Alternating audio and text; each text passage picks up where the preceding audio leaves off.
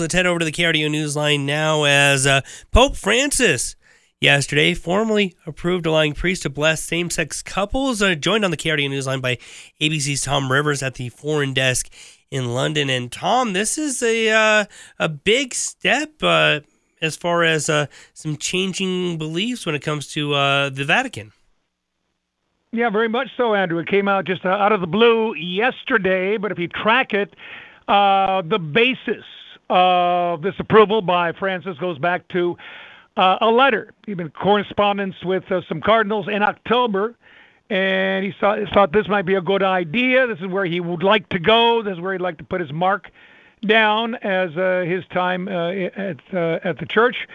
And basically then it was transferred over to the Vatican's Doctrine Office, and then they simply released this document yesterday for us to chew over. So yes, quite a change in the church.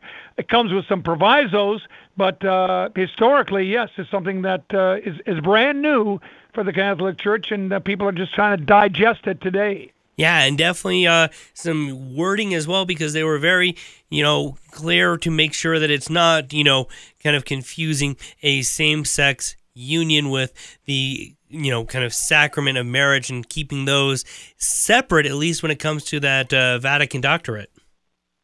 Yeah, very much so. That's what I was alluding to. It was the fact that, in essence, they're saying that marriage is a union between a man and a woman, and that's not going to change.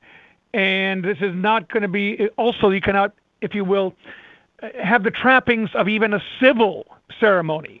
But you can have a simple blessing by a priest before same-sex couples, and Francis says that's fine with me. Let's go forward with that. Having said that, conservatives around the world are not going to like this, and the LGBTQ community is going to say, look, this does not go far enough. We want equality.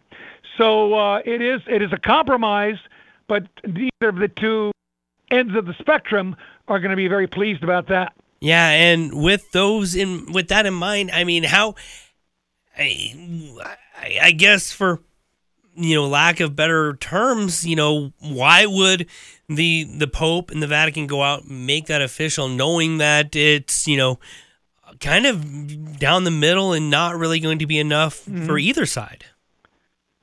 I think what it is, one, they couldn't go all the way at this stage. Certainly the conservatives would balk at that. And as I say, at 87, and of course how many times, every few months we're reporting on the Pope and maybe respiratory problems, et cetera, he wants to leave his mark on his time as head of the papacy. So yes, I think he says, I'm here. It's sort of like a president, maybe in the last year of a second term, saying, whatever critics say, I don't care. I'm gonna leave my mark and get what I want through, and leave it like that. And that's kind of where I think Francis's mind is right now.